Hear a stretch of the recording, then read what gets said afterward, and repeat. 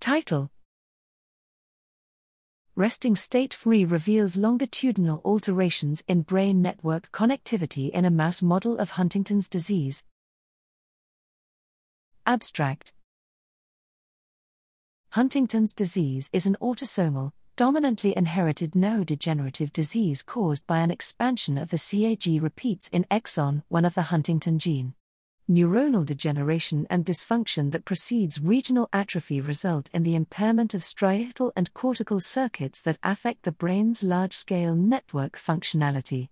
However, the evolution of these disease-driven, large-scale connectivity alterations is still poorly understood. Here we used resting state fMRI to investigate functional connectivity changes in a mouse model of Huntington's disease in several relevant brain networks and how they are affected at different ages that follow a disease-like phenotypic progression. Towards this, we used the heterozygous, HET, form of the ZQ175-DN Huntington's disease mouse model that recapitulates aspects of human disease pathology.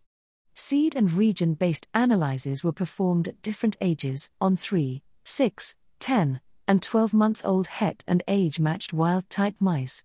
Our results demonstrate decreased connectivity starting at 6 months of age, most prominently in regions such as the retrosplenial and cingulate cortices, pertaining to the default mode like network and auditory and visual cortices, part of the associative cortical network.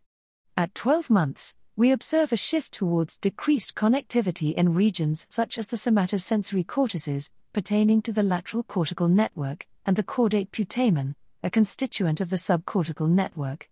Moreover, we assessed the impact of distinct Huntington's disease-like pathology of the ZQ175-DN Het mice on age-dependent connectivity between different brain regions and networks, where we demonstrate that connectivity strength follows a nonlinear, inverted U-shaped pattern, a well-known phenomenon of development and normal aging. Conversely, the neuropathologically driven alteration of connectivity, especially in the default mode and associative cortical networks, showed diminished age-dependent evolution of functional connectivity. These findings reveal that in this Huntington's disease model, altered connectivity starts with cortical network aberrations which precede striatal connectivity changes, which appear only at a later age.